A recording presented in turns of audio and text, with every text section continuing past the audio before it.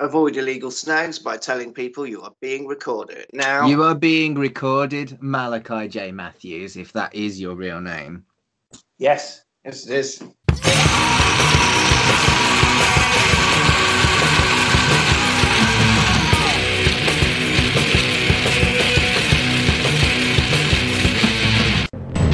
We are here today to bear witness to the execution of Horace Pinker, whose unspeakable atrocities have horrified the people of this great state. He stands convicted of 52 counts of aggravated assault, 23 counts of armed robbery, and 37 counts of murder in the first degree. Prisoner, have any final words? Yeah. No more Mr. Nice Guy. I don't think he's dead. Contact. He's among you! Now, Wes Craven brings you his greatest creation. No more! Shocker.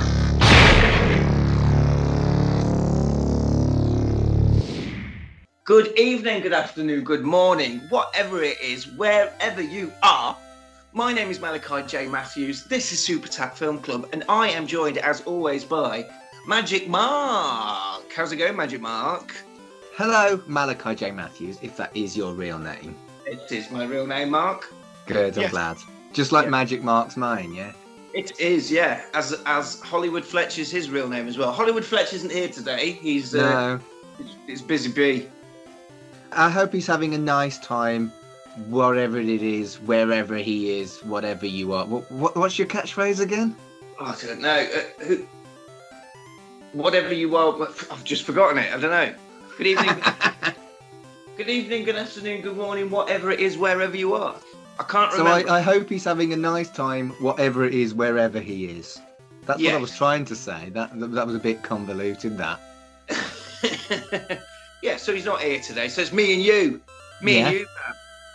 We're still going to have a good time because we've picked a bloody good film. We have. Well, we didn't pick it. Well, my insides picked it. I vomited it at the end of last week's show. So Christ knows how we're going to get a film sent to us this week. You did, didn't you? I hope it's not me vomiting or anything this time. Can I not just pick one and pick Voodoo Academy? No. We've Oh. got to stick with this system, whatever it is. Wherever you are. Wherever it is. Yeah. What have you been up to this week then, Sugar? Nothing really. Just the usual kind of moping about, hating COVID. I don't think I've done anything interesting at all. I met a friend for lunch. That was nice. Social distanced lunch. Yeah. You've been looking at board games. We're going to play some board games this weekend, don't we? Yeah, well, we discovered that there's a Highlander board game. And I mean, who doesn't want to play a board game based upon the Highlander franchise? Well, I don't know, but I do. I want to play it, and we're gonna do that this weekend. Last weekend, me and Hollywood Fletch went camping. Just straight after we finished recording the Highlander episode, we hopped in a cab and hot-footed it over to a camping pod in the middle of Derbyshire, and we took a laptop and a pile of DVDs and a bag of wine. I taught Fletch how to play the card game Shithead. You know, are you familiar with the card game Shithead? Of course I'm familiar with the card game Shithead. Yeah, he didn't know it. So I taught it to him, and I beat him all afternoon. Then he got it. It clicked, and he just started beating me. And then we played the Zombies board game, the card game with the rolling of the dice. Same with that. He didn't get it at first, and then he battered me for the rest of the afternoon. So It's these youngsters in it. They learn stuff that we teach them, and they get better at it, and it's very frustrating. It is very frustrating, especially when it's fun and games. But no, it was good. It was good. I appear to have put on the weight that I lost. From your cardio, you've not been doing your cardio. Well, as opposed to doing cardio, I was doing drinking wine and eating crisps, playing card games, and listening to Cypress Hill. So that's how we spent our weekend. We listened to Cypress Hill and Danzig. quite a lot that weekend. You're into Danzig, aren't you? Yeah, I love Danzig. I don't know if you noticed on Facebook. The only thing I post on Facebook is Danzig memes now, because I don't. Facebook for me is for old ladies and racists, mate. So fuck those people. They can have a picture of Danzig. Social media is what it is. Yeah, so I'm quite glad. Well, if it wasn't for being a made-up person, I wouldn't have it. So, you know, I don't really use it, social media, as a social. I don't know. Do you know what I mean? I do. Especially Facebook. I don't bother with it at all anymore.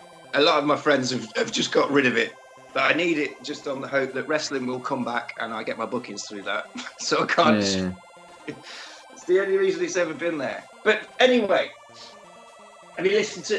Have you listened to any more podcasts this week? Have you done any more podcasts of any of your many podcasts that you're involved in? I have, yeah. I recorded a. It'll be up by the time this episode goes up. I did a really weird podcast for my Red Dwarf podcast. I recruited 2 RPG nerds, and we had a look at the Red Dwarf RPG, like the source book for that, and that was a lovely chat. That was catching up with me. With me RPG mates and having a chat about that. So I don't know whether anyone will want to listen to that, because I don't know whether there's much crossover between RPG fans and Red Dwarf fans, but yeah, that was lovely. I don't really care if no one listens to it, because it was nice catching up with my mates. Well, that's what it's all about, isn't it, Bab? Well, That's it, innit? We love B movies, so we meet up once a week and have a chat about B movies. It doesn't really matter if no one else gives a shit that we do it. No, I couldn't give 2 shits, but as it turns out, quite a few people listen to it now, so we've got to keep doing it. We've got Patreons and everything. Yeah, and speaking of role-playing games, one of our Patreons, in fact, our first Patreon, Mars, his name is, he writes... Hiya, Mars. He writes role-playing games. He's just released one about cyberpunks and cyber police and things like that. So, My goodness. Yeah. He was the man that suggested that we get a Patreon in the first place. I mean, I like him because he's a patron, but I also like him more because he writes RPGs.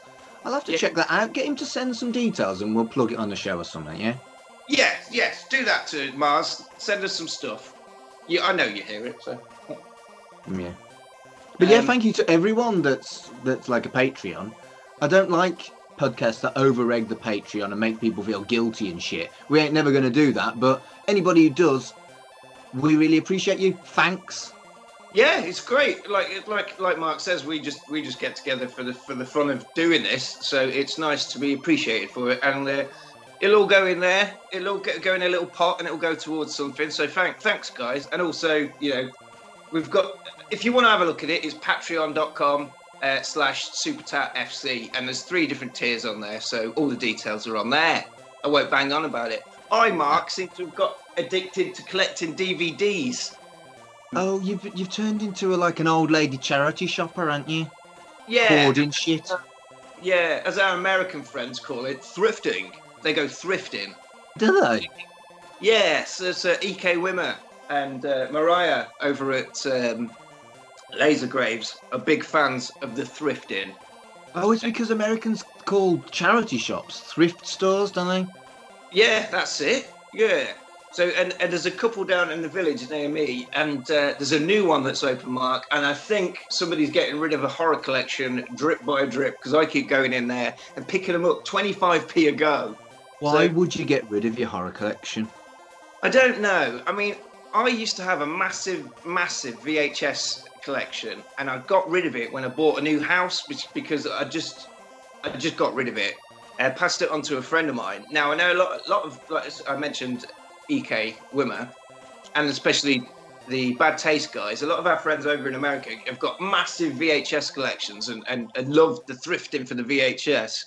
I just decided I was going to start doing it with DVDs. And it seems to take up less space. And I've got some corkers in the past couple of weeks. I've got shelves full already. And also, I've been ordering them online, and they just plop in through the door every now and again. Alien Resurrection turned up yesterday, the one with Busta Rhymes in it.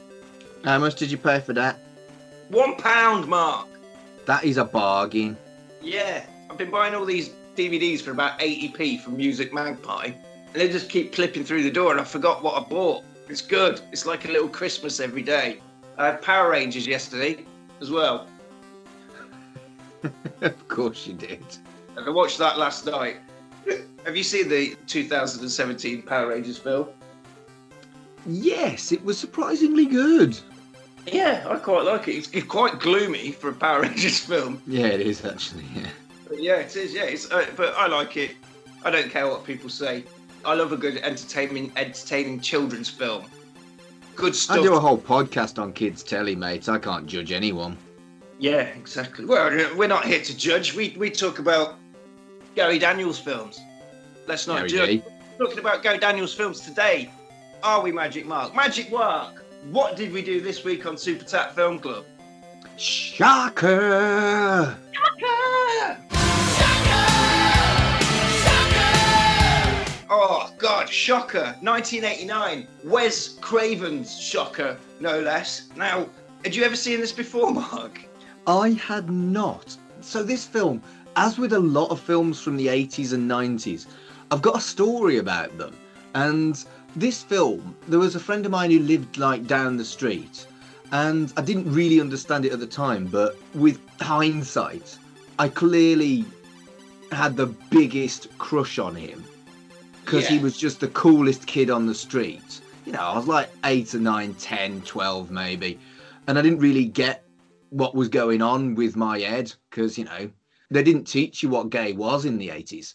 And so yeah, I had a crush on this lad, and he was just the coolest guy. His parents let him watch 15s and 18s when he was like 12, and he had a Shocker poster on his wall in his bedroom.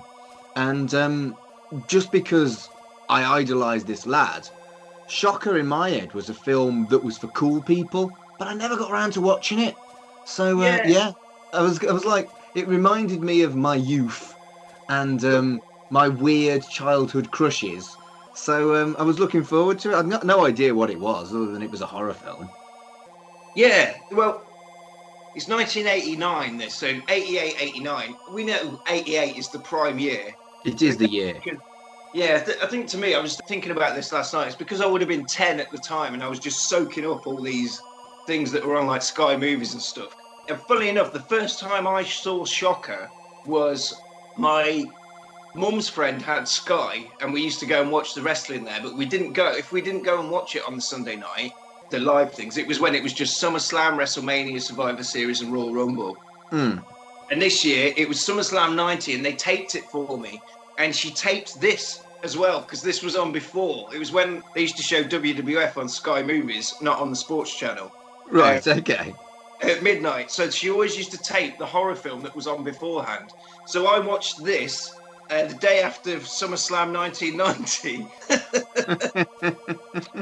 So that's what it always reminds me of. So, yeah. The soundtrack to this film is ridiculous. Oh, mate, it earned a love art when it played the film theme. Shocker!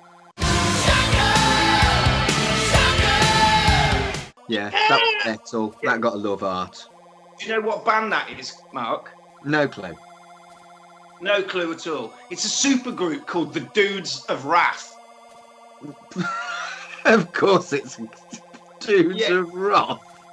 Love it. Did you not recognise who it was singing? Go on. It's Paul Stanley. Who's Paul Stanley? My God, the singer from Kiss.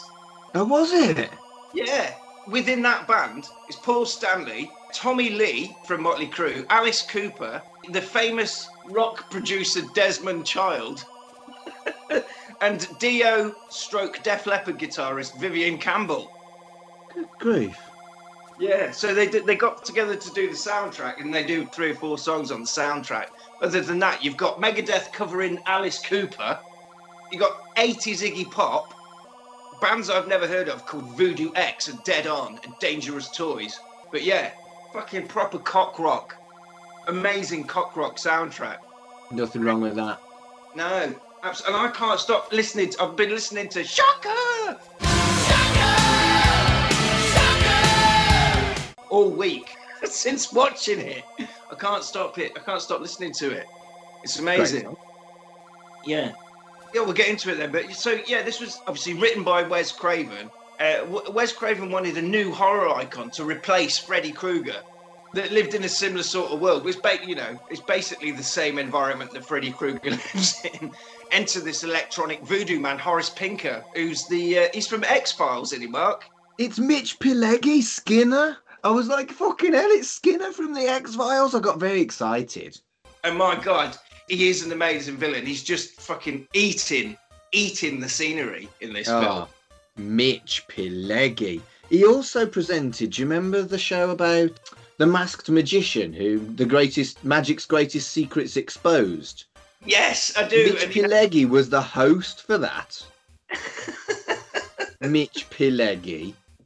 They did one about wrestling as well, didn't they? He didn't present that, though. I love his name, though. Mitch Pileggi. It's just a good name. Pileggi. Mitch. I mean, no one other than an American would ever be called Mitch, would they? No. The opening montage, you've got TV repair shop, a man dragging his leg around. He's got a gammy leg, Mark. And he's fixing TVs. TVs full of violent images of bombs and skulls and war. And this is very similar to the start of Nightmare on Elm Street, I thought. I mean, the whole thing was written by Wes Craven, and it was like, this is quite like Nightmare on Elm Street. Even like stuff happening in dreams. I'm like, come on, mate, write something different. Yeah, that's what I was thinking as well. Because he's like, I'm going to do something different to replace Freddy Krueger. What you've done here, Wes, is you've written a Freddy film. You just don't put him in it. You've replaced him with a guy from the X-Files. Speaking of 90s wrestling, he reminded me a bit of Nails. Do you remember Nails? Do you know, he also reminded me of Nails. Nails was an unpleasant character, really. The idea of letting a convicted criminal out of prison just to wrestle and then sending him back to prison again. That was a little bit icky, wasn't it? Yeah. I tell you what's not icky, Mark. Living in a town called Maryville. That is a nice name, Maryville. It sounds so lovely. It does. And you've got a similar sort of picturesque start. In fact, this is basically the same start as the Blob, isn't it? It's the football team have got the same uniform on and everything. So you start the star of the piece, Jonathan. He's the star player in the local college football team. Same as the Blob, and as you know, in America, everyone's obsessed with college football. His best mate for me, right? That I don't know. This is the only part of the film where I was a little bit. I was worried that the film was going to be crap because as soon as there's sports ball, particularly at the start of the film, I'm like, oh, here we go. Hurry up and get the sports ball out of the way. Don't like sports ball. Okay. But it's all right, Mark. It's just in there for a second. It's just a little second. It's just the setup. If you didn't have that, you wouldn't get to meet his sporty mate, Rhino, who's always in a tracksuit. Rhino is a good name. As nicknames go, Rhino is a good one. You know, you get some horrible nicknames. Rhino. You know what? You know where you stand with someone called Rhino, don't you? You do, yeah. The coach is like, you've been training, Jonathan, or you've been sneaking out at night. You could be number one, working your way up from the bottom. You've got great talent, Jonathan, but do you have greatness? Because the coach, he just wants him to do well, Mark. He just wants him to do well at school. Did you notice as well? The coach's assistant, Pac-Man, played by Ted Raimi. Who's Ted Raimi? Oh my God. Who's Ted Raimi? Brother of Sam Raimi of Evil Dead and Spider-Man fame. Right. He's also the someone's in my fruit salad. That's Ted Raimi. Oh, okay. in Evil Dead 2, the old lady in the cellar. So yeah, the guy with the glasses, Pac-Man, the assistant to the coach in this film, is the old lady in the fruit cellar in Evil Dead 2. You are the master of tap knowledge. Right, during the game, Rhino says, "You look like you've been up all night screwing. You get more ass than a toilet seat." Wow. Yeah. Jonathan runs into a goalpost, bonk, concussion. Ted Raimi runs over to him and says, "Like, you need to go to the doctor. I think you might have concussion." He says, "No, and then he falls over the refreshment table, and there's Gatorade everywhere, and he's clearly concussed. Maybe this is why he's bonkers. Maybe this is what this film is about, because he hits his head at the start of the film, and then it's just batshit for an hour and a half. Is it a film about concussion, Mark? Do you know what? I hadn't thought about that, but that makes a weird kind of sense, because this film is batshit. Yeah, because he bashes his head at the start of the film, then it doesn't make any sense. I have no problem with that, because, spoiler alert, this film was fucking wonderful. I absolutely adored this film. So his girlfriend Alison goes to check on him because he's knocked himself out, and says, like, I'll walk you home. He's like, thanks, mate. Next scene, as they're walking home, they're walking through a street, disappearing ghost children run across the road behind them. Very much like Nightmare on Elm Street. Yep. And Alison says, Jonathan, where are we? And he's like, hang on a minute, how did we get here? I was raised in this house. My family still live here. And he notices there's a TV van outside. He's like, who's working on TVs at this time of night? I tell you with, mate, Horace Pinker, he's not working on TVs. He's in there murdering your family. So he goes into the house.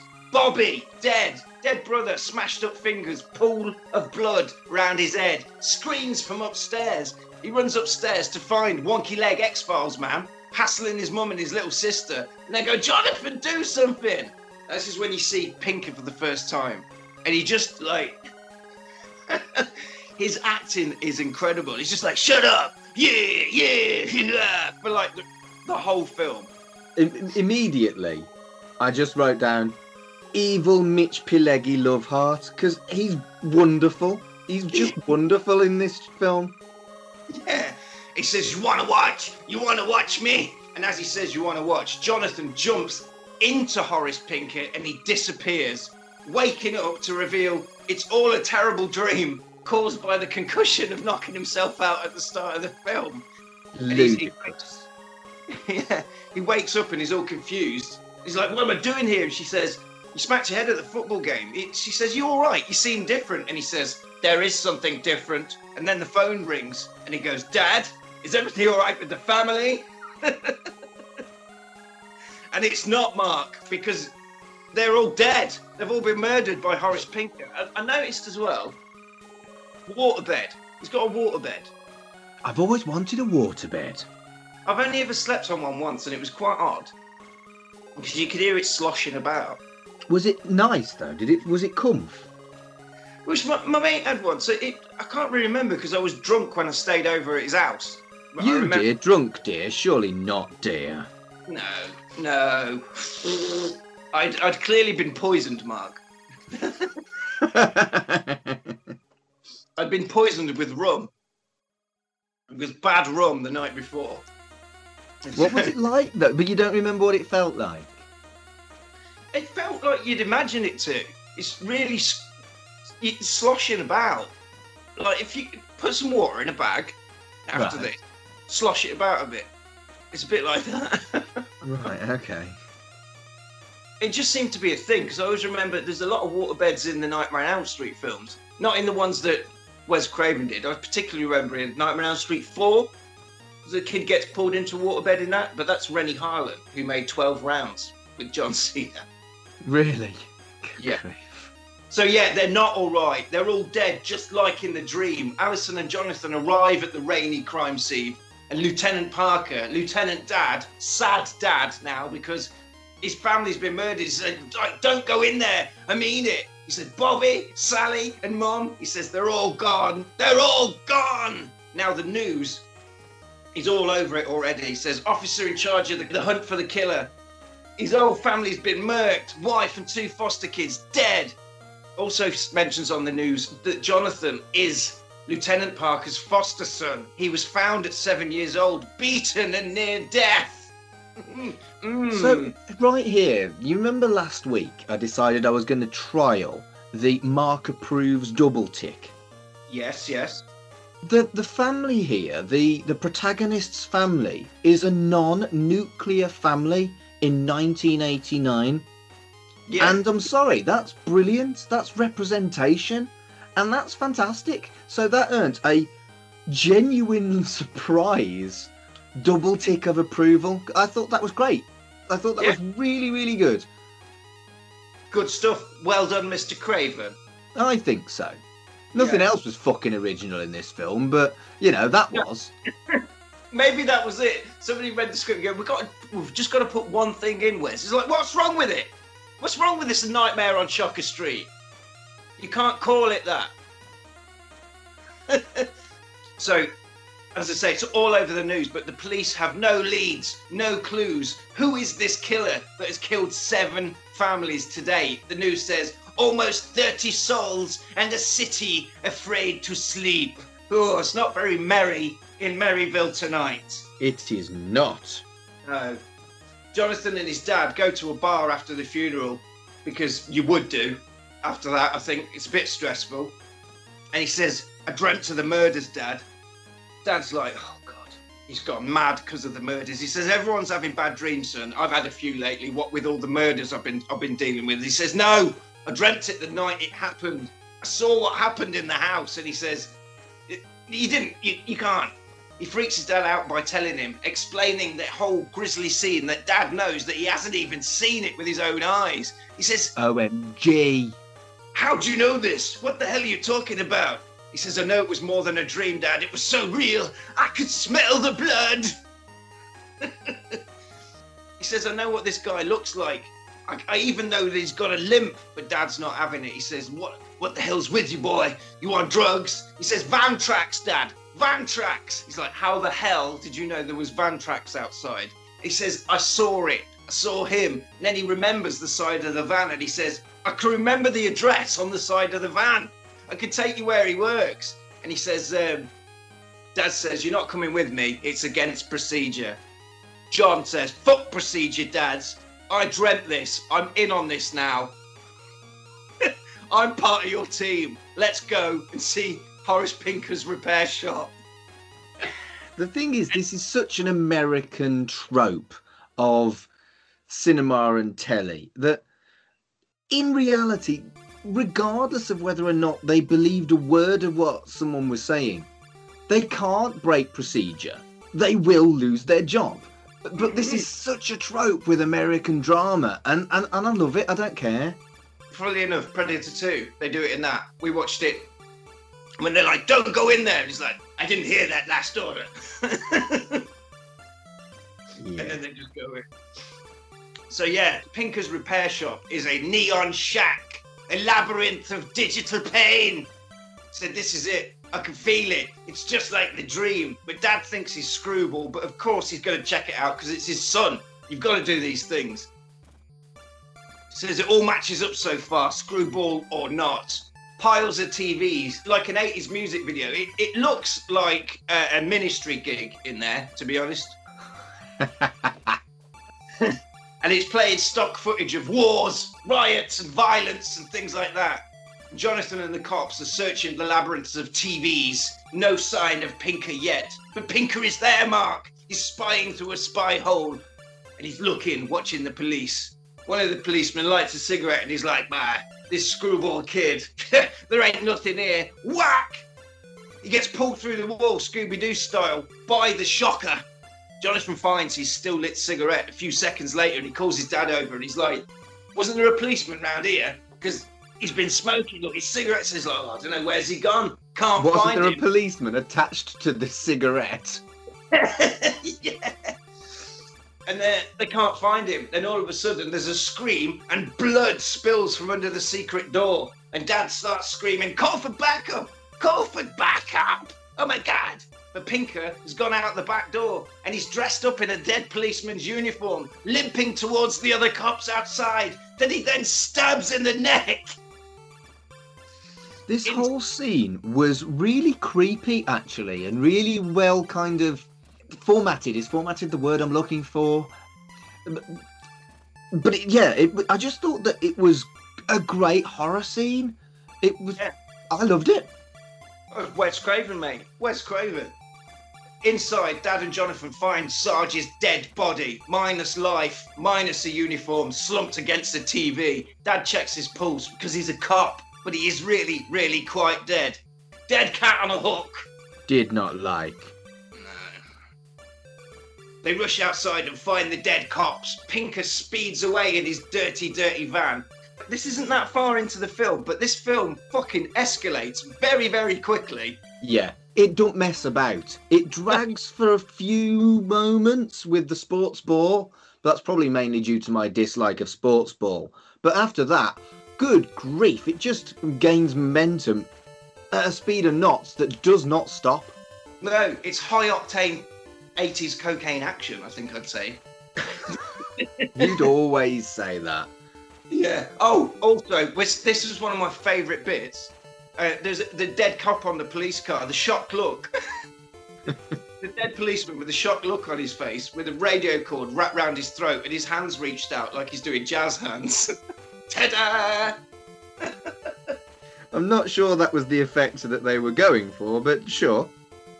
Well, they go back to him as well. He's in it twice at the end of the scene. It's just really good. Dad tells them to stay out of police business because all these people are dead. Get the hell home and I'll deal with Horace Pinker, jazz hands cop.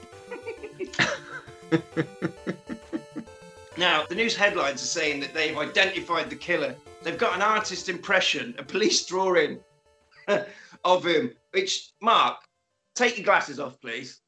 Right. Right, I'm looking at you on the Skype. This looks like a pencil drawing of you, mate. Fuck off.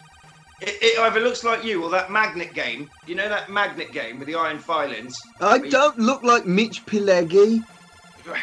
Well, in the eyes of American artists somewhere. To be fair, though, I don't mind the idea of looking like Mitch Pileggi. He's a handsome man. I'd go with Mitch Pileggi. Obviously, I wouldn't go with Mitch Pileggi's character in this, but I would go with Real Mitch Pileggi. Maryville is waking up to a new and terrifying world today, Mark. It's all over the news. Horace Pinker. Horace Pinker. The news also knows the whole dream situation. They say everything. That's what I love about news in a horror film. They tell you the whole, as if the police would give you that information to say on the news. They're like, oh, we know who Horace Pinker is. We've seen him doing bad stuff. We got this information from one of the kids of the guy that's running the investigation. He dreamt it. Yeah, he dreamt it. But he was there. So it was real. So, again, here's the thing, right? If in any way, shape or form the police officer was connected to the case, even in the slightest way, not in like a major way, like he fucking killed your foster kids, they would be immediately removed from the case. And also, if someone had just murdered your family, you'd get some fucking time off. You'd want a week off. Also, did you notice what they put, the headline in the paper? There was a picture of Jonathan in his football gimmick, and then the headline said, "If dreams could kill." Fuck's sake. And then Pinker rips that out of the paper. Don't put that in the paper. Now he knows where he is. Yeah, good point. Jonathan grunting hard and working out. Alison's having a bath. And then after he's finished doing his pull-ups, he relaxes in a nice vibromatic chair. I've always wanted to go on one of them. I lived with a friend of mine, and he had one, and we used to argue over whose turn it was to use it, and then just go, "Oh, I really fancy a coffee," and they'd try to make each other get up to make coffee so you could steal the seat. Now, John's going to miss 9 o'clock practice, but he's stressed out about all these crimes. And he's like, "Oh, my dad doesn't even know what Horace Pinker looks like, and he's not letting me on the police investigation because I'm not a policeman." And Alison's going, "Look, try not to get stressed about it. You got football in a bit." And as he's leaving, he says, "Oh, yeah, I just remembered, happy birthday." And she says, "Oh, with all this stressful crime going on, and you remembered to get me a birthday present. And it's a gold chain with art on it." And she says, "It's beautiful." And he says, "Thanks for sticking around. Young love, Mark. I hope no one dies." You're such a douchebag. It's perfect, doesn't it? Yeah. JP heads to practice and he's got his sweet-ass 50s car. But when he's getting in his car, he can sense someone watching him in the bushes. But he still gets in the car, he sits in the car. But evil is around. Alison's still in the house. And the TV is reporting all the terrible, terrible storm of crime is on its way. John's on the news again. And they mentioned that Horace Pinker is into black magic, animal sacrifice, general bad juju. And they found strange symbols and hundreds of mummified cats in his TV shack.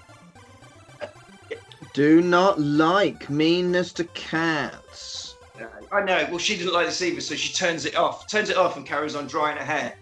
Now, John, sitting outside, is like, should I go? Is there a man in the bushes? Is Alison going to get murdered?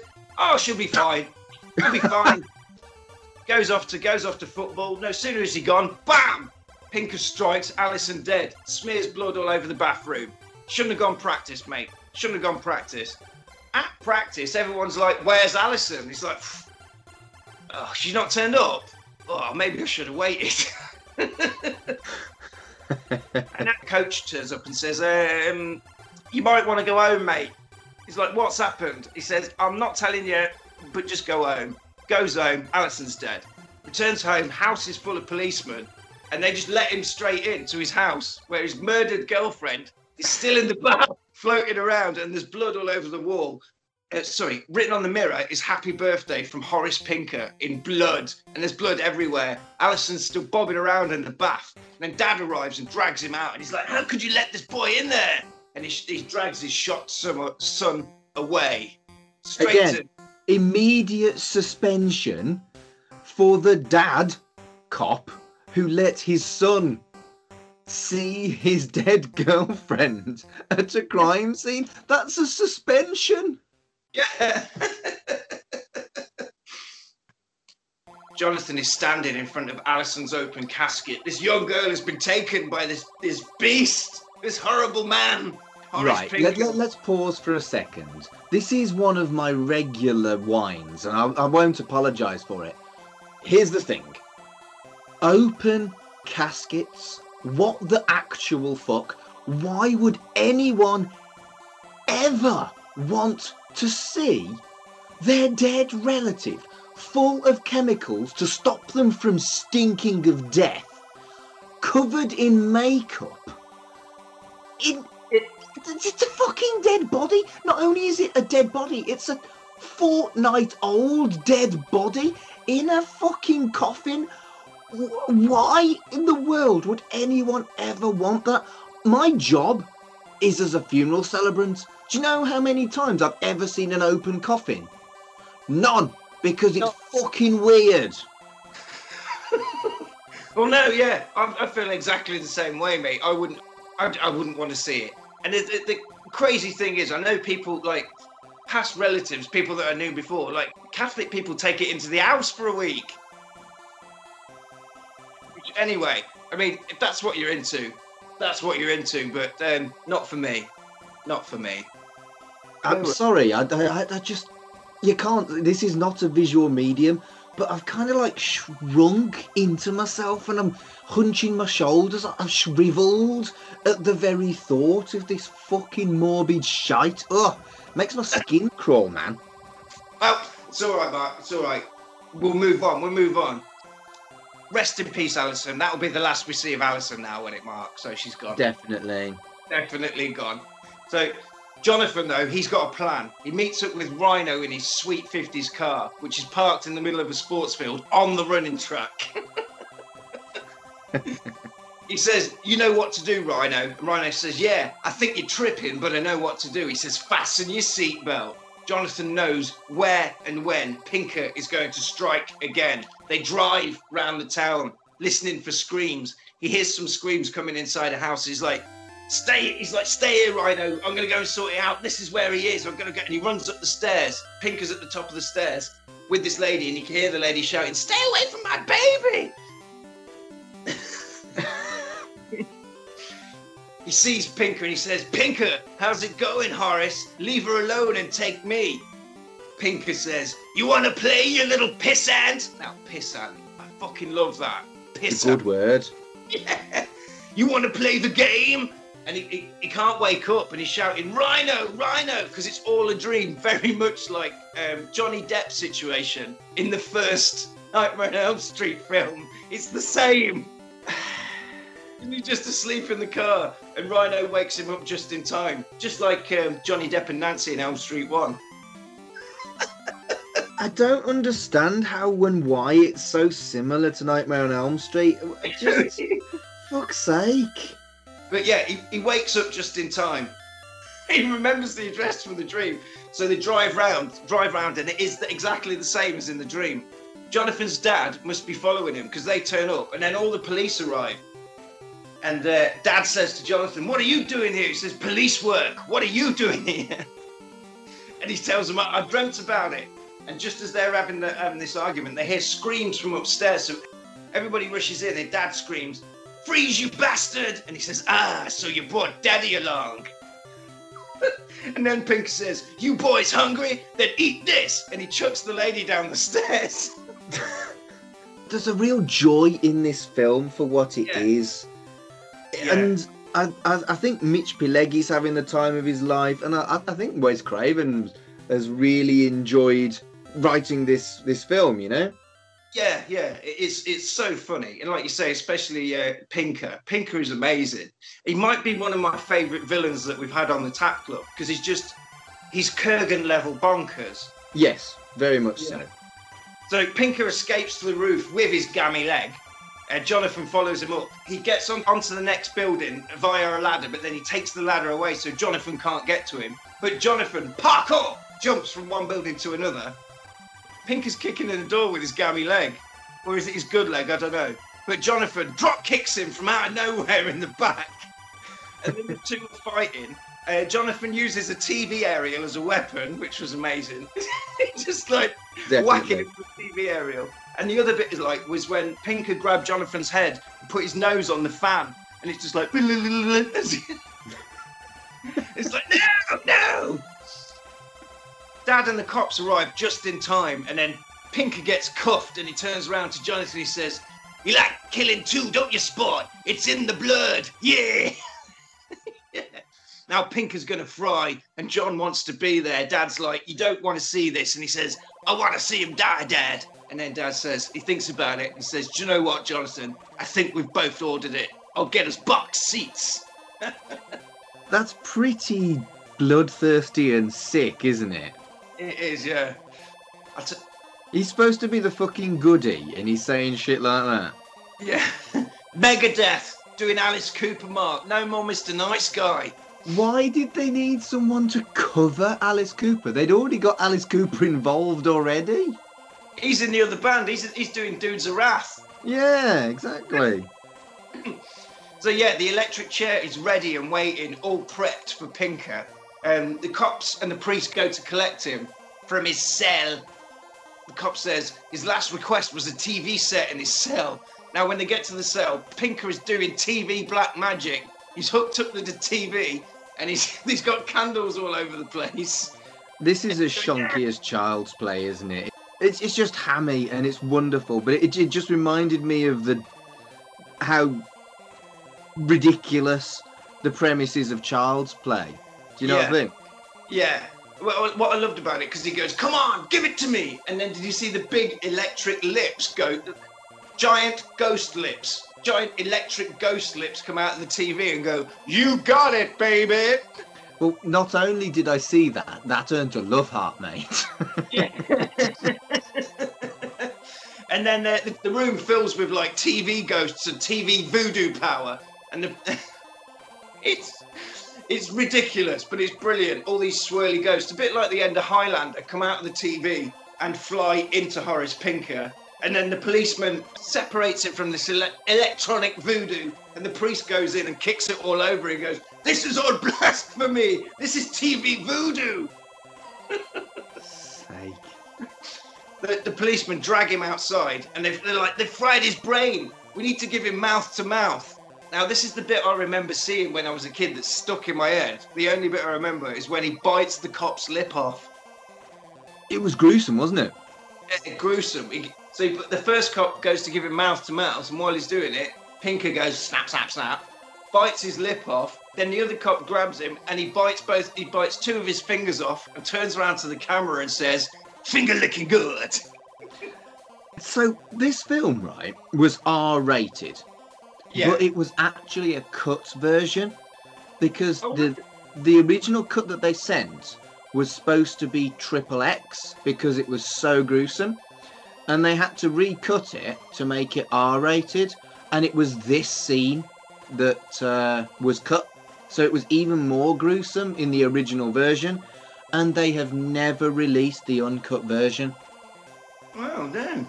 I didn't know that. Well done, Mark. We did a little bit of trivia there. Of course, we haven't got Trivia Fletch this week, so we have to come up with our own knowledge, which is hard. No, it's not. I looked at Wikipedia. And the cops are kicking him, and he goes, "I'm fine, boys, just fine. Let's get on with the killing." And they drag him into the chair. I think Pinker might be my favourite villain that we've done. It's just when he's in the chair as well, and he sees Jonathan there, says, "You've come to look death in the face, schoolboy." He's just constantly sassing everyone. I think the utter glee and pure, unadulterated, unexplained, really, evil of Pinker, Mitch Pileggi, it's kind of just wonderful fun. There's no real motivation other than I'm a horrible, evil bastard, and I'm enjoying myself doing that, and I really, really like that. Yeah, maniacal. I think that's for the laughter. They strap him in, and he shouts at a priest. He says, "Do you want to pray with me?" And he's like, "Fuck off," and begins to laugh. Justice is about to be served. The lights go down low. And they say, "Do you have any final words, Horace Pinker?" And he says, "Yes, in fact, I do." He says, "Your pitiful little memory has wiped it out, hasn't it?" I mean, I don't know what he's getting at here, Mark. They haven't laid any clues about this in the film so far. Where's he going with this, Mark? He says, "I used to beat you good, boy. I was beating you real good when your mama tried to stop me with a gun." Say what? That's right. Dad stands up and he says, shut up, you fuck!"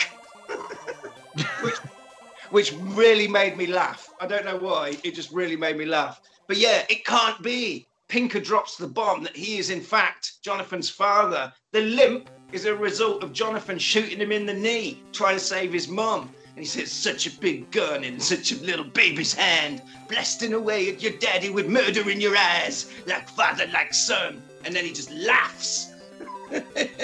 This whole thing, I get that the idea of a foster father agreeing and encouraging a child to go and see the electrocution of his dad is utterly batshit, utterly insane. Not even in the worst world we could possibly live in would anyone actually allow that to happen if they were in a position of responsibility with a young adult. No. But I don't care. This scene was fucking brilliant. A well-earned love heart. Mitch Pileggi was just brilliant with his hate-filled vitriol. I just lapped up this scene. And that's what he says, like, at the end as well, it's, "What you waiting for, dickhead? Fry me, you fucking insect."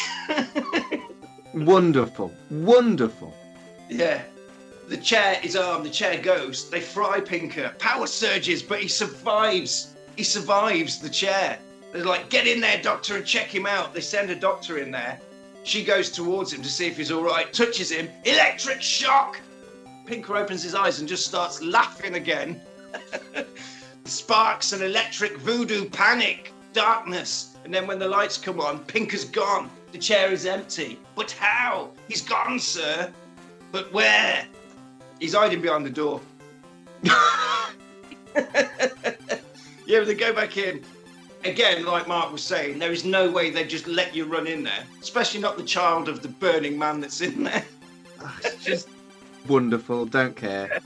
They can't find him. They open the door. He's hiding behind the door. But he falls on the floor, and then he bursts into flames and then melts and disappears. And Dad and Jonathan just look at him, and they're like, what the hell's going on? Dad says, "Jesus, that chair really kicks ass." And that's how it ends.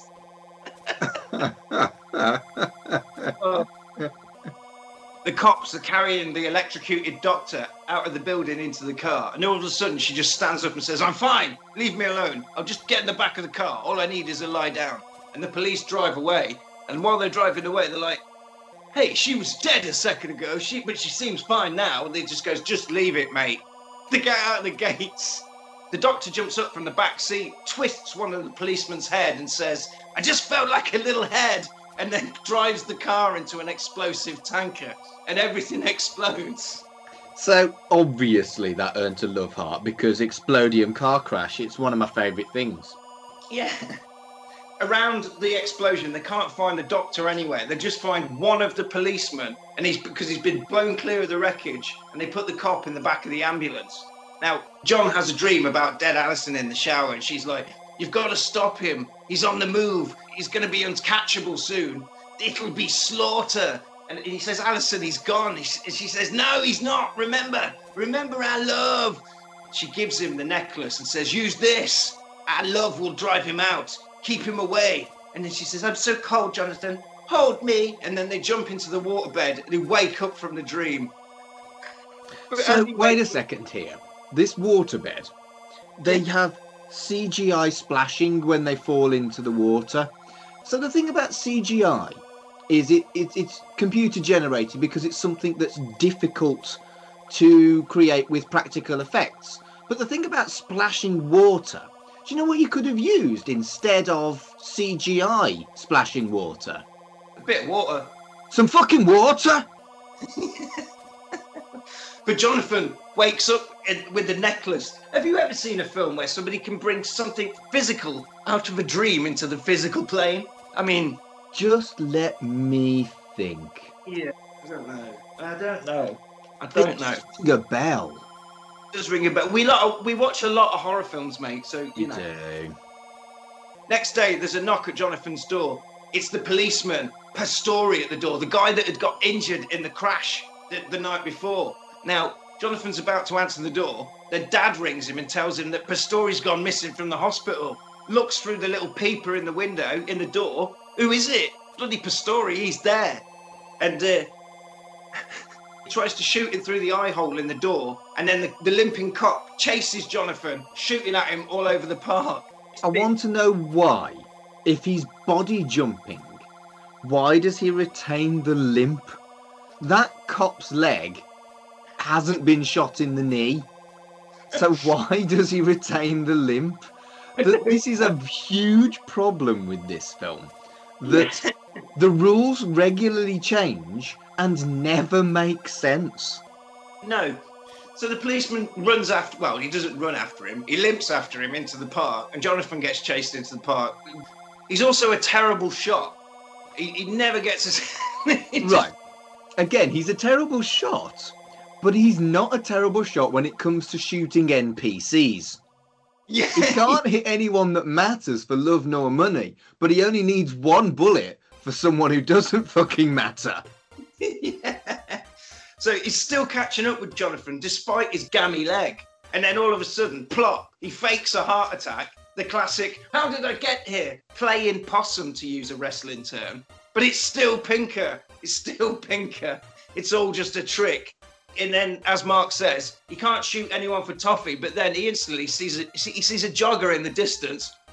Oh, he's gone. He's down. Fucking sniper. So, yeah. So then he jumps into a jogger's body. Jonathan gets bumped into by a little girl on a push bike, and she says sorry, and then goes off onto the park. The next time you see this little girl, Pinker's jumped into the little girl, and the evil little girl is amazing because she stands up and then she spits at the dead jogger, and then limps over to a JCB digger, starts it up, and she's like, "Come on, you fucker, move!" And I tell you what, this evil little girl was a very well-earned love heart. I don't know who the actor was, but this, 8-year-old, she was fucking sinister. Yeah. She tries to smash him up with a JCB. Jonathan chases her, picks her up, he gets thumbed in the eyes, and then she limps off into the park. He catches up with her, and her mom thinks he's like, "Fucking hell, she's getting caught by a diddler in the park." he catches up with the little girl, he grabs her and he tries to use the necklace on her and she kicks him square in the dick. She goes down onto the grass, so he chucks the pendant, the necklace of love, onto her, and that forces Horace Pinker's CRT ghost to come out of her. So when Horace Pinker comes out, he's like a video image ghost, and it's fucking amazing. And then she comes out of the little girl, jumps into the mum, and then into a construction worker that says, "Eat your heart out, sucker," picks up the necklace with a pickaxe and chucks it in the lake.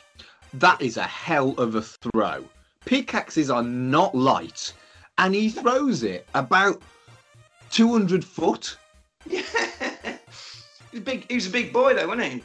Yeah, but there's a big boy and there's beyond the capability of a Olympic athlete, and that's what that throw was. Jonathan just kicks him in the chops and runs away. He kicks him in the chops and runs away and goes to tell Coach and Pac-Man about what's going on. What I love about this film as well, there's no disbelief. They just, as soon as he says, "Look, I'm being chased by an electric voodoo man who's in the electricity and going around from body to body," they're like, "How can I help?" Brilliant. No wasted motion. Yeah. So he goes to tell them, they say, like, "We need a plan. I need a plan, but in order to do the plan, we need the necklace that's in the lake." And he's like, "But how are we going to get that?" He says, "Coach, I've just remembered, I've got a diving mask at home. I need you to go and get it from my cupboard. Take Ted Raimi with you and go and get it. Me and Rhino will meet you at the lake in the park in half an hour. Waterproof." So, the problem is, though, Pinker stroke big beefy builder, he's hiding under the bleachers and he's heard the whole plan. Didn't it? Oh. Rhino and Jonathan are at the lake waiting. No sign of Coach, no sign of Ted Raimi. They're like, he's an hour and a half late. This is not like Coach. This is not like Pac-Man. An hour and a half? What the fuck have they been doing and talking about for an hour and a half? This film is so fast-paced. But they've just taken a pause for a sit-down and a cup of tea for an hour and a fucking half. It's like, right, we're going to have to see if we can find it. And he storms into the lake and goes, "Oh, this is no good. I need to go home and get my diving mask." He says, "I need to do it because Pinker's going to start killing again tonight. And if I don't stop him, it's going to be really bad. It's all down to me. I can feel it." So Jonathan tells Rhino to stay behind. It's getting too dangerous. There's a bit where he punches Rhino, and Rhino does the sports bro thing, and he holds him down. And he goes, "You know what I could do to you if I wanted to, Jonathan, but I'm your bro." He's like, "Yeah, yeah, it's all right, Rhino. I just don't need your help at this point, but I do need your help later on in the film, so stick around." So yeah, Jonathan, no word from Coach or Pac-Man, so he goes back to the house. When he gets to the house, all the lights are off, but he can hear something in the bathroom. And written really, really neatly on the mirror, it says, stop him, Jonathan, please." Really, really neatly. It is very neat. Good handwriting. They teach them well at that high school where he plays sports ball. Well, he's the coach, isn't he? He's a teacher, you know. Yeah. So, Got to have good handwriting if you're going to be teaching handwriting. Yeah. Talking to Coach is in the shower. And he opens the curtains.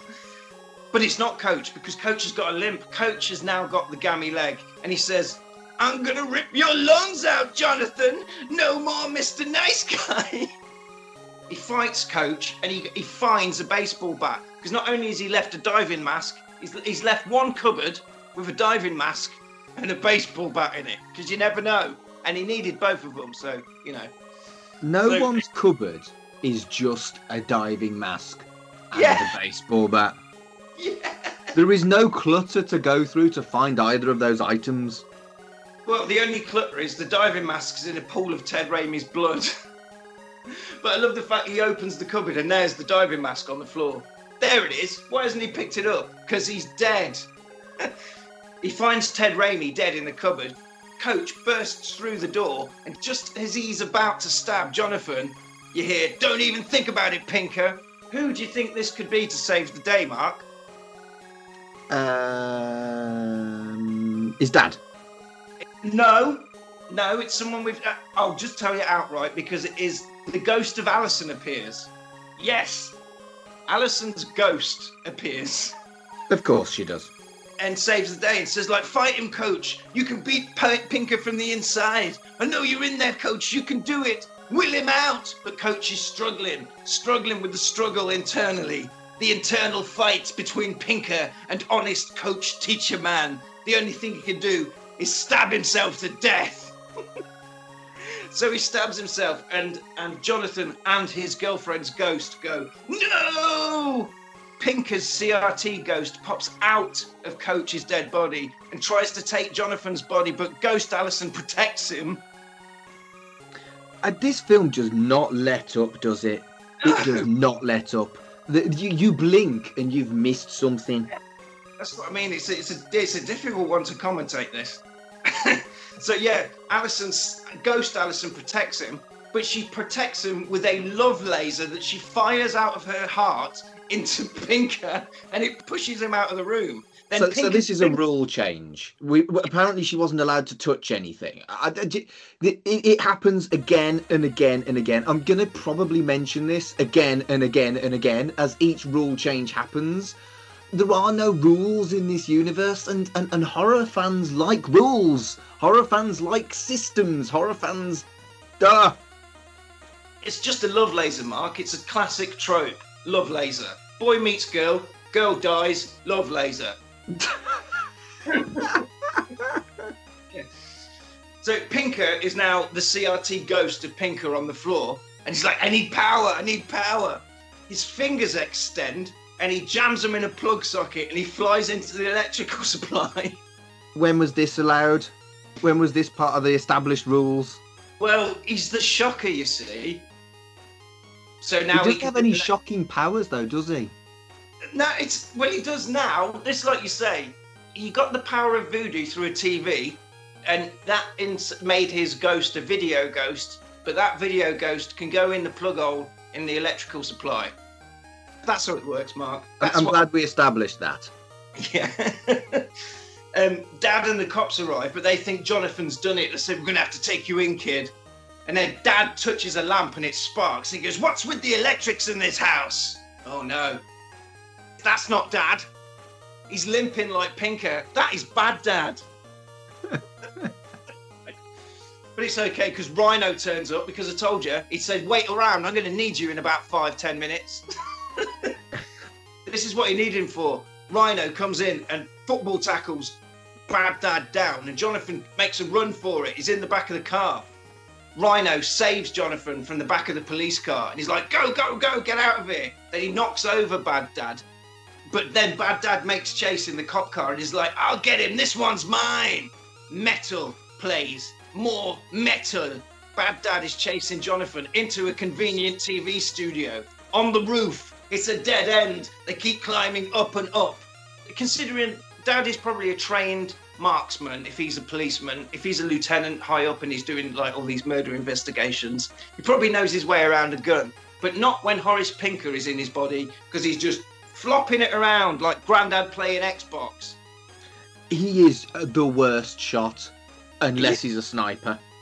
Yeah, that's it. Jonathan makes a run for it, and he climbs the satellite dish on top of the TV station, and there's a big sign that says, danger, steer clear the dish.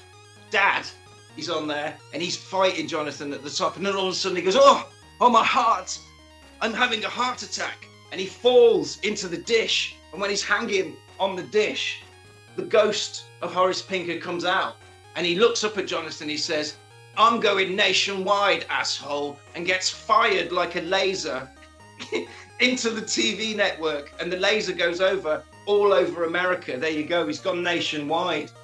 Satellite broadcast baddie love heart. My notes aren't particularly subtle this week. No, it's not a subtle film, this one, mate. True dat. He got beamed out across America via the TV waves. Jonathan pulls his dad up to safety, and he's like, oh, God, Dad, you never told me you had a bad heart. And he goes, it was all a ruse. Pinker didn't know I had a bad heart either. So I blagged it. He thought I was going to drop dead. So he flew out of me into a satellite. That's what he did. News. On the news, they're showing what it says, file footage of a funeral. If you notice, it's just the same shot of the funeral from the start of the film that they've put in a file footage. So they got this file footage from the director of photography. So John has a plan, so he gets all his football bros together to help him out because they're going to help him put together. They all get together to pull off the plan. It's like you need to go and fuck with the power station. When they all meet up, they've all got the same coat on. They've all met up. They've got the normal clothes on, but they've just got the same black rain mac on, all of them, as a disguise. And I thought that was fucking hilarious. Good disguise, that. Yeah. Jonathan has got a TV crew and a camera in his house. The guy from the news is there, and he says, right, so you want me to go on air 5 minutes to midnight, and if I do, you'll guarantee that you'll deliver Horace Pinker, the killer, to me here tonight. He says, yeah, that's right. And he's like, I can't see this happening, mate. And he goes, all right, okay, well, I'll go to someone else then, go to a different TV network. He's like, if you waste my time, he says, I'm going to make you a network anchor man. Are you ready for that? All you need to do is make sure that the live feed to the station is on here at exactly 5 to midnight. Jonathan goes to the foggy lake to find the necklace without the aid of his diving goggles, and he can't find it because he's got no fucking goggles. Goggles are important. Goggles are important, yeah. Alison pops up out of the fog like a scary ghost lady, and Jonathan absolutely shits himself and and runs off. And then what I loved about the bit when Alison slides out of the fog really scarily. But it was all a dream, Mark. Again. This is all a dream. He's in his bedroom. Jonathan's asleep, thrashing around on his waterbed. But wait, the TV flicks on. They've got a big old 80s style TV. It clicks on and it moves forward. On the screen is a wildlife TV show about birds and stuff like that. And you hear the commentator talking about birds, and all of a sudden, gets bopped in the chops. And then you see Horace Pinker on the television climbing the tree with the bird's nest in it. So he's in the television, Mark. He's in this David Attenborough show. He's there on the tree. Yeah. Yeah. Yeah, he is. Yeah. Back to Dreamland. Jonathan is terrified by Alison. That bit really made me jump because he gets out of the lake and he's just stood there looking around. Alison comes up and goes, Jonathan. He's like, Jesus Christ! But he's like, you're not alive. You can't be here. And she says, I am here. I really am here. This is the dream realm where we can do what we like. They kiss. Change the rules again. Yeah, change the rules again. They kiss next to the foggy lake. Which they couldn't do previously because she's a fucking ghost. Change the rules again. Oh, yeah, because she tries to stroke his hair, doesn't she? And... Mate, the rules change every 5 minutes in this film. I don't care because I had the best time watching it. But if this film wasn't entertaining, I would be livid. Yeah, it'd be a total waste of time. But Raincoat Football Bros have got into the power station. That's the update on them. Good. Pinker's video ghost has stepped out of the TV into Jonathan's bedroom and become a solid, real person. Back in the dream, zombies of all Pinker's victims turn up. Zombie advisor army. I mean, brilliant. That earns a love heart. In the, all of the people that are killed, there's his mates, Pac-Man and Coach at the start. Pac-Man's going, stop sleeping, Jonathan. Don't let him catch you sleeping. And Coach says, watch your ass, boy. Don't get caught a napping. But Jonathan wants to stay in the dream world with all of his dead mates and Alison. But Alison tells him that it's impossible and he must go back and that she will always be with him. They hug and he wakes up on his waterbed at home. The TV's on. There's a TV preacher. Do you recognise that TV preacher at all, Mark? I don't, but you're going to tell me who it is, aren't you? Yeah, that is Timothy Leary, the Kool-Aid acid man from the 60s. He was a bit of a cult leader guru man. He was also he's done a lot of stuff with Ministry and Revolting Cocks as well. So, if you're familiar with those two bands, I'm not, which is why I didn't recognise him. Ministry, he was on the Linger Ficking Good album. He did a song called Jillicopter. There you go. Good. It's quite niche, that, yeah. So, yeah. Jonathan's woken up in the real world and he's got the necklace in the non-dream world now. It's real. And he's like, fucking hell, this has been really stressful. What I'm going to do is I'm going to sit down on my trusty vibrator chair and relax. While he's sitting on the chair comes to life. The arms turn into actual arms and they grab him. And then two little peepers pop up. And then the ghost of Pinker morphs into the chair. The chair turns into Horace Pinker. I mean, evil chair, that had to be awarded a love heart. Yeah. At one point, he's half chair, half man, like a comfortable centaur. A chair centaur. He is, yeah. Because you can see Pinker, but then it shows you the bottom half, and it's just the chair wobbling about. It's brilliant. So that's how he comes into the real world again, is he turns a plug-in lazy boy chair, turns into Horace Pinker, and he pulls the power supply off the side. Jonathan tries to escape. Pinker jumps out of a light bulb, grabs Jonathan to try and he shocks him. Electric flies all over the place, and then all lamps must die. And they do. And they do. This is one of my favourite things. Pinker comes out of a plug socket like the Terminator in like a ball, like Arnold Schwarzenegger, and he grabs Jonathan. He says, "Come on, boy, let's take a ride in my Volkswagen." Amazing. I mean, he might be a bad dad, but that's a good dad joke. Indeed. Indeed, yeah. And then Shocker jumps into the telly. Yes, Shocker jumps back into the TV. Then John jumps in after him with the power of love from the necklace. This is just another rule change. At no point was this fucking necklace the power to jump into telly. It was supposed to protect you from this guy, not allow you to be a telly warrior. Well, yeah, well, this is the thing, Mark. If you thought this film was bonkers or stupid or weird so far, strap yourself in, bad, because it gets a whole lot fucking weirder from here on in. That's it now. The TV chase. Jonathan falls into the TV. It's old war footage, but within the war footage, Pinker is a Spitfire flying after him, firing bullets at him. Then they land. Oh God, this is hard to keep up with. They just basically keep landing on different TV shows and like news footage, and they're fighting. At least the consistency of his inability to shoot is the same in the plane as it is with a fucking handgun. Yeah, they're in black and white movies. They're in Leave It to Beaver. At one point, they're running next to a car. It's wonderful. I lost track, so in my notes I just put Teletour Love Heart. Yeah, because there's so much happens. There's a sexy whip lady from an Alice Cooper video. At one point, they're running through an Alice Cooper video. Old footage of riots. Then they run into the Anchorman's room and start fighting on the desk. They're at a boxing match and Pinker's just shouting, "Kick his ass!" It's just utterly ludicrous. And there was no warning that this was really going to be what the film's denouement was. And I do feel like it's almost like this film was two different films, where the end of the first half was when Pinker was executed. Yeah. There was at least some kind of sense up till that point.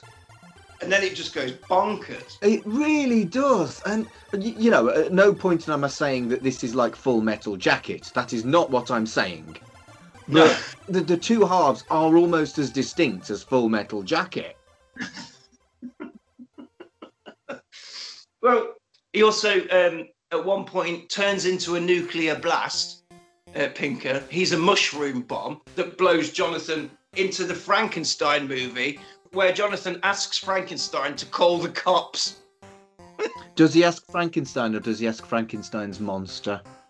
I think he has Frankenstein's monster. Actually. There we go. There we go. Yes. We don't want people writing into the show and saying, it was the professor that was Frankenstein, not the monster. The monster hasn't got a name. We don't want that shit. Don't at us. They jump out of the TV into a real family's living room that's just done in a really kitsch 80s comedy way. Shocker beats up the dad in the family. Whilst in the real world, Jonathan grabs the TV remote and then jumps back into the TV, and then he changes the channels round to the live feed of the channel that's filming his house back at home. Then jump out into the TV channel of his house. Right, I'm with you. Yeah. The TV reporter's like, oh, holy shit, that's Horace Pinker. Now, they all clear. This is all being filmed. Jonathan's plan is working. Pinker is about to stab Jonathan when all of a sudden he grabs the TV remote and he pauses him mid-stab. But this was never established as a power that he could use. But Mark, you're forgetting Jonathan says, you bought in the TV, now you are bound by its rules. No, you can't pause live telly. You certainly couldn't in the 80s anyway. Certainly couldn't in the 80s, no. Maybe that's it. You had a vision of Sky Plus or TiVo. No, these aren't the rules of telly. So therefore, I don't care. I don't care. Them's the breaks, mate. That is the rules. That's what Jonathan says. Fine. And he smashes him around the room with the TV remote saying, this one's for my dad. This one's for my mum. And oh, it's so funny. And then he gets him on the bed and he makes him jump up and down, and he pauses him in the air. And then he says, Alison told me the secret. You're not my father. Do you know who is my father? Me. I'm my own father. And now it's 3 minutes to midnight, Pinker. And when Rhino and the Coke Boys blow up the power station, you're dog meat. So Alison has apparently told him the secret. We never see the secret. Yeah. He says, wait a minute, you said 3 minutes. You said 3 minutes before. Your watch has taken a licking, and I don't think it's ticking no more. I love that line. Just wonderful. Well, Rhino cuts the power. Pinker is free, and he tries to dive back into the TV. But Jonathan sees this, and he unplugs it. So Pinker's real-life head just smashes head first into the screen. Jonathan punches him. Big sparks. He sparks him out, Mark. You have been wanting to crack that gag for an hour and a half. I know you. Sparks him clean out. Now, the power of the mystery necklace. Jonathan hangs the necklace over the camera, so it's filming, and he starts winding Pinker up. And then Jonathan jumps into the camera, and then the Pinker's video ghost just explodes, and then Jonathan comes out of the TV back in the real world in his own bedroom, and Pinker's shouting, come back, you little, don't you ever put on the TV or I'll get you, boy. The TV has exploded and there is just fire inside where the screen would be. Jonathan has got the remote control, he clicks it and the fire goes off. And that's the end of the film. And he blows... Oh, but you haven't mentioned what he does after he does that. He blows smoke off the remote control as if it had been a smoking gun. Yeah, and that's it.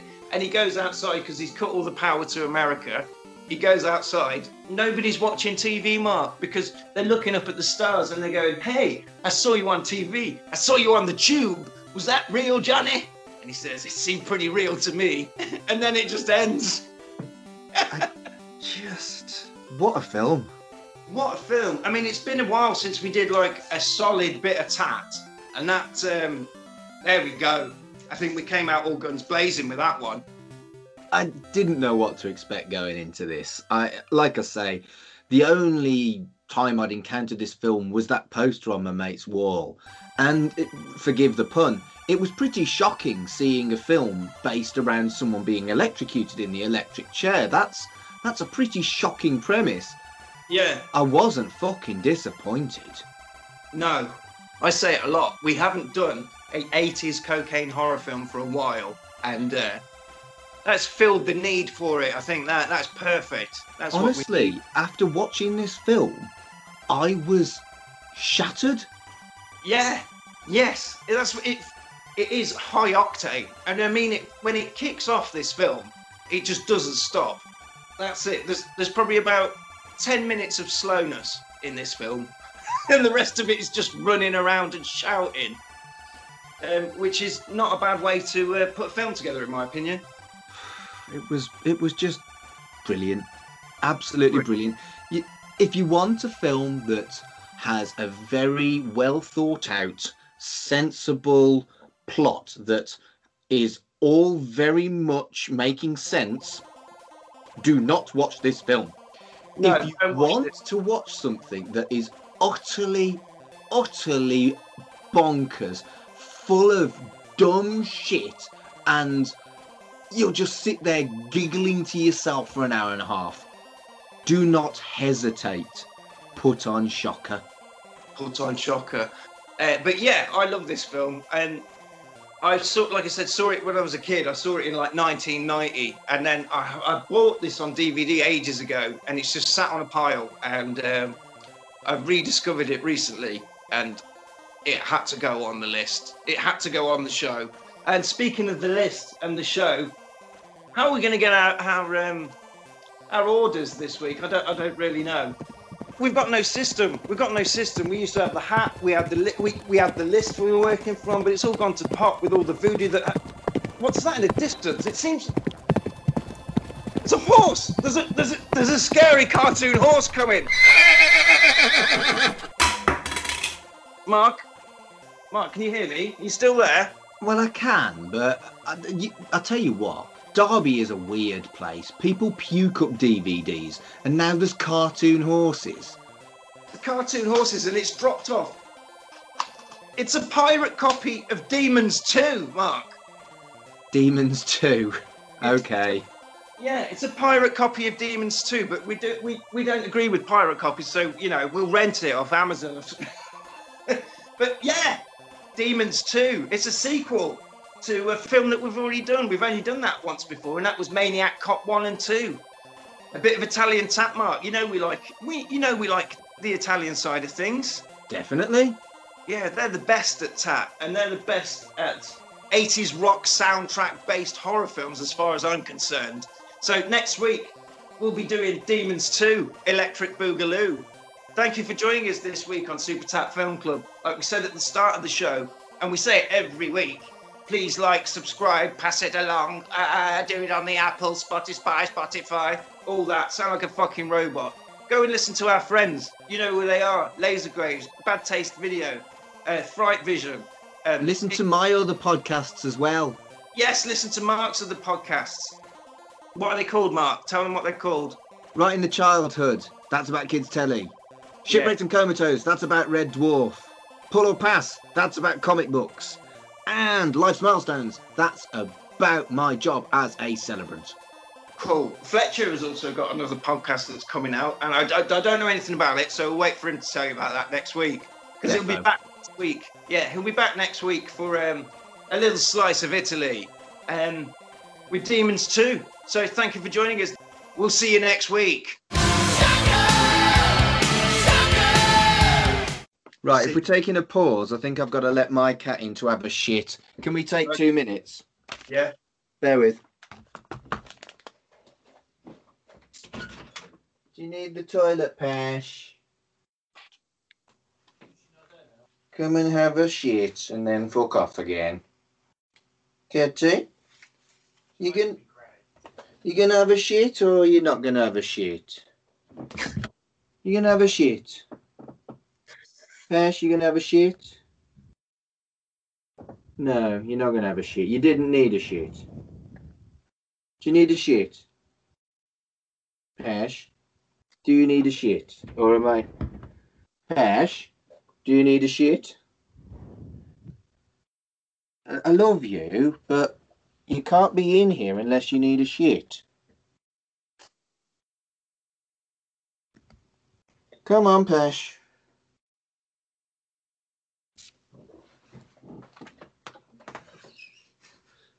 Come on, kitty. This cat. Come on, Kitty, get out. Hello, dear, I'm back. Sorry about that. I don't think I switched my microphone off, so you probably heard me talking to the cat. I did, yeah. You said shit quite a few times then, Mark. Do you want a shit?